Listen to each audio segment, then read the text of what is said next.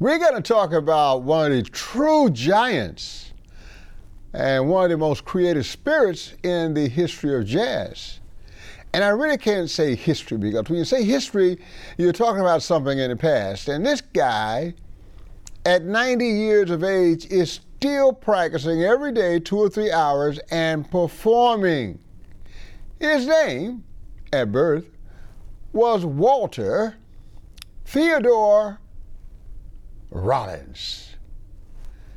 We know him as Sonny Rollins. His friends knew him as Nuke because he had an uncanny resemblance to a Dodger baseball player named Newsom. So they just shortened it to Nuke. But we know him as Sonny, and we'll go with that, okay? Born in 1930 in New York, in Harlem. He grew up in Central Harlem and in Sugar Hill. Sugar Hill, yeah. That's a part of Harlem where the people in the middle class that had a little money and could eat good and dress good and had some opportunity, they lived there. It was called Sugar Hill. A lot of artists and politicians and civic leaders and whatnot came from that Sugar Hill area. Matter of fact, I went to a club there a few years ago that Wynton Marsalis owned called the Sugar Hill Bistro. It's still happening on Sugar Hill. Well, Sonny was born there in 1930. He is from a Caribbean family, West Indies.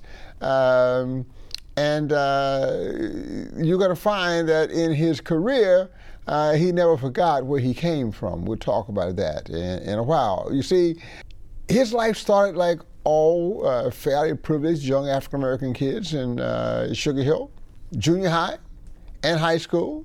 You had to graduate. You couldn't just drop out and go somewhere. Those Caribbean families wouldn't stand for that. You got to get your education, boy.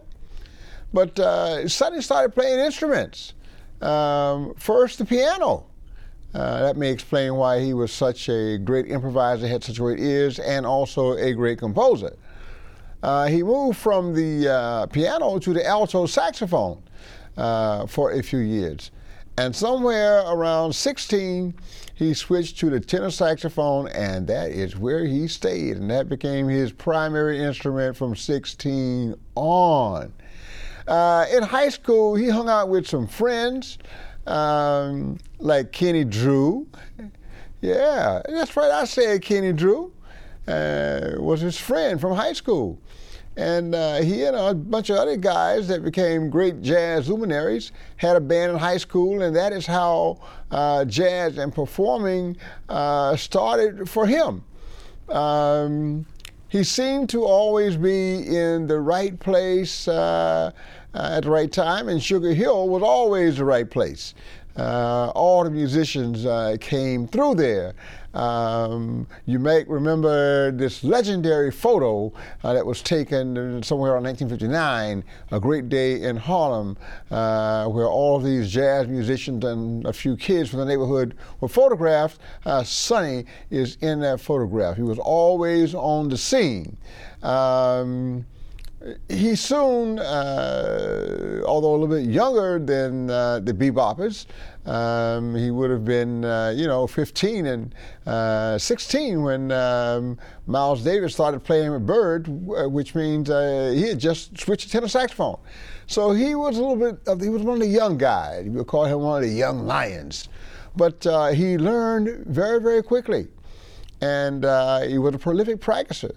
And did not mind woodshedding, and that led him to be in ensembles with the greatest very, very early. Everyone from Thelonious Monk to Max Roach, his favorite drummer, Miles Davis.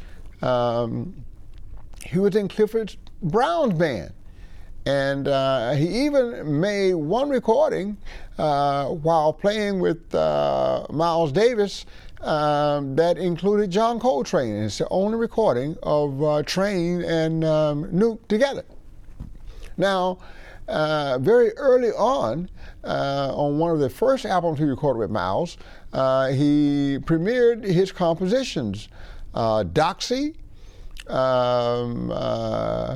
Pin-up house, not penthouse, pin-up house, probably referring to what it was like being raised in a strict Caribbean family. Allegren, which people need to understand, is Nigeria spelled backwards.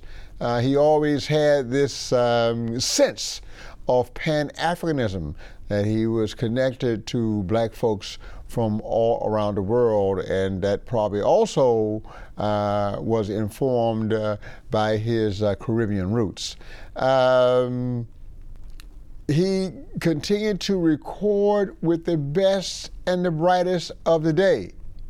Soon he is starting to lead his own groups and do his own recordings, and many innovations in jazz. He is considered by many to be the greatest improviser of all time. That's high praise, the greatest improviser of all time.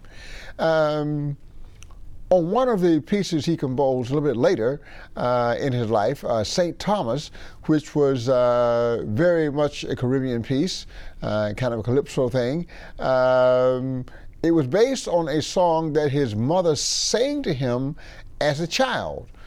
In his improvisation, he used a rhythmic pattern, not a melodic pattern, a rhythmic pattern, and took that rhythm and displaced it within time, within the beat, within the measure, many different ways, and then also with different pitches to create this continuously expanding improvisation, but also gave that long solo some cohesiveness by always returning to that central rhythmic factor.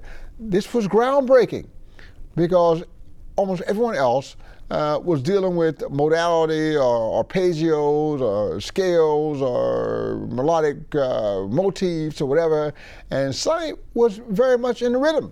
And that too was probably informed by his Caribbean background. It's all about rhythm. It's all about rhythm, and it's also all about the dance.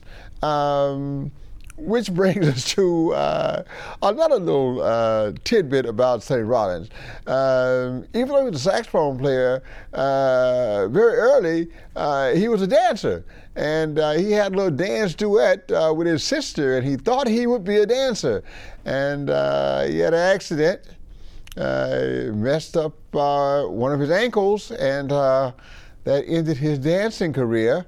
And since you don't need your ankles to play the saxophone, he put all of his energy into that saxophone.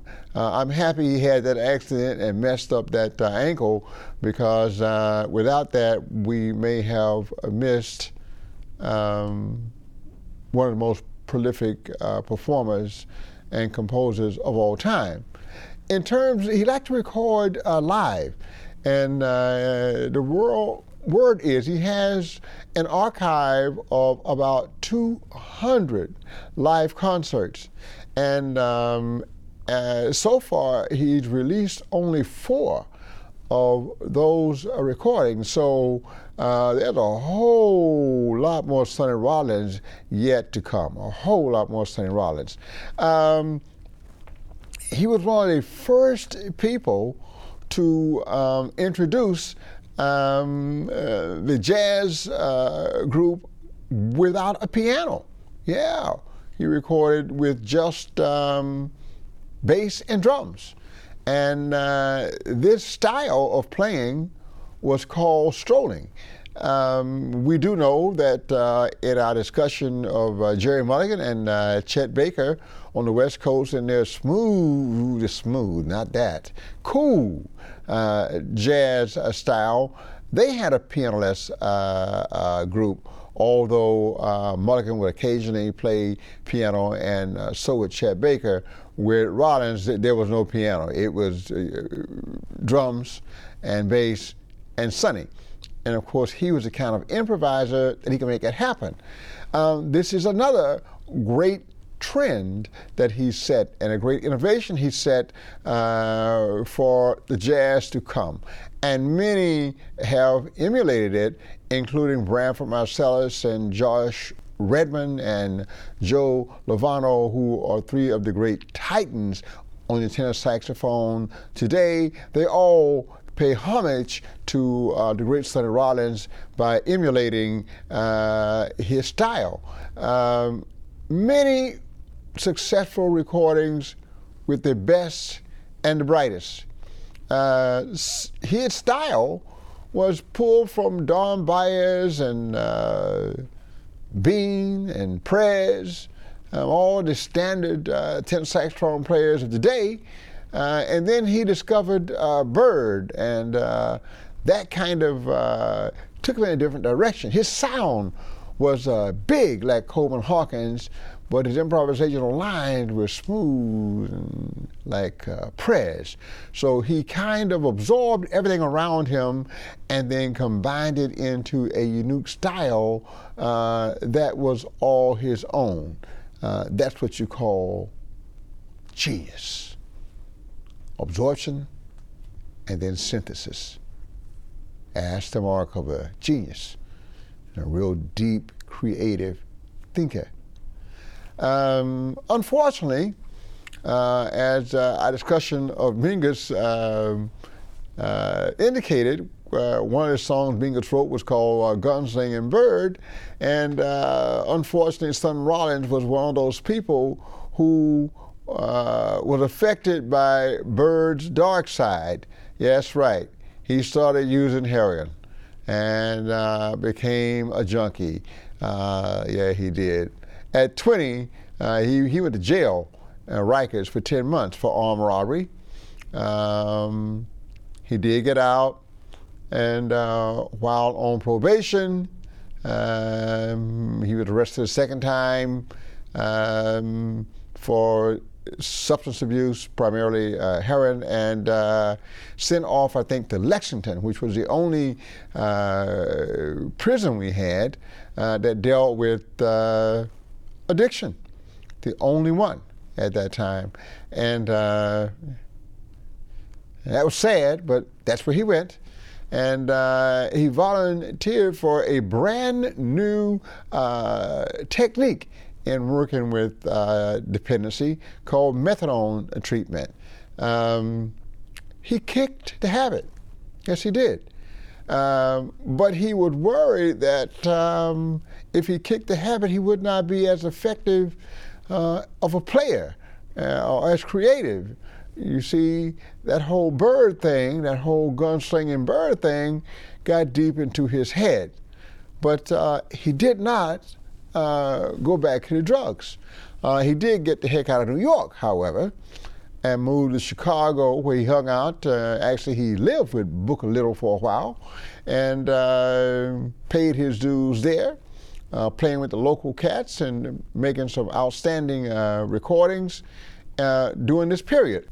Later, he moves back to New York, and in the 50s, 56, 57, his career is going just great. Grammy nominations, you know, great acceptance for all of his recordings, you name it. And all of a sudden in 1959, he disappears. He disappears. This was his first, shall we say, sabbatical from touring and performing and recording and all that. It's the bridge period. He was reputed to practice every night on the Brooklyn Bridge all night long for 2 years. He reemerged in 1961, and after practicing like that for 2 years, at the peak of his career, the recordings that followed were even more astonishing. It is at this point that he is called the saxophone colossus. There's no one that can rival him. John Coltrane is just starting to spread his wings. Sonny is the man. Nuke is the man. He continued this prolific outpouring of music, both in terms of compositions and recording, live concerts, touring, you named it. He continued to record with full groups, quintets, quartets, and with the trio devoid of piano. International travel, awards start pouring in. Everything is going great, and then 10 years later, 1969, he takes another sabbatical. This time, he goes to India and Mumbai and Africa and to study yoga and meditation and to come to grips with centering himself and expanding his world view and really his place in the universe, making peace with his humanity. He was always committed to the struggle of black folks in this country. Arrogant, which is Nigeria spelled backwards, was not the only indication of that. He once lamented that how horrible it was that the life of people of African descent is one that is completely of humanities, whether it is the visual arts or music or dance, drama, literature, whatever. That is what black people are. We are humanities. And yet, in this, our forcibly adopted country, we are brutalized. We are penalized. And sometimes we lose our very life. Sonny was outspoken and continues to be outspoken in that regard. However, the music continues. I actually had a chance to see him at the Clearwater Jazz Holiday. I'm informed that would have been somewhere around 1998. And he was moving with the trends a little bit, using electric bass and et cetera. But it was still Sonny Man with these long solos, improvising, never repeating anything, just continuing an outpouring of creativity in the moment. Like no one has been able to duplicate. Many have tried, but there's only one Sonny Rollins, and no one could do it better. I remember an interview just a few years ago, and I think he was like 85 or so, and someone was asking him about his life, his daily routine, and he said, well, I wake up and I get myself prepared, for my day, and then I practice for 2 or 3 hours every day. And the guy said, what? You're Sonny Rollins, you've been doing this for what now, 7 decades? You have been at this for almost 7 decades. Why are you practicing like this every day? He says 2 reasons. Number 1, I want to make sure that I communicate clearly and without fault.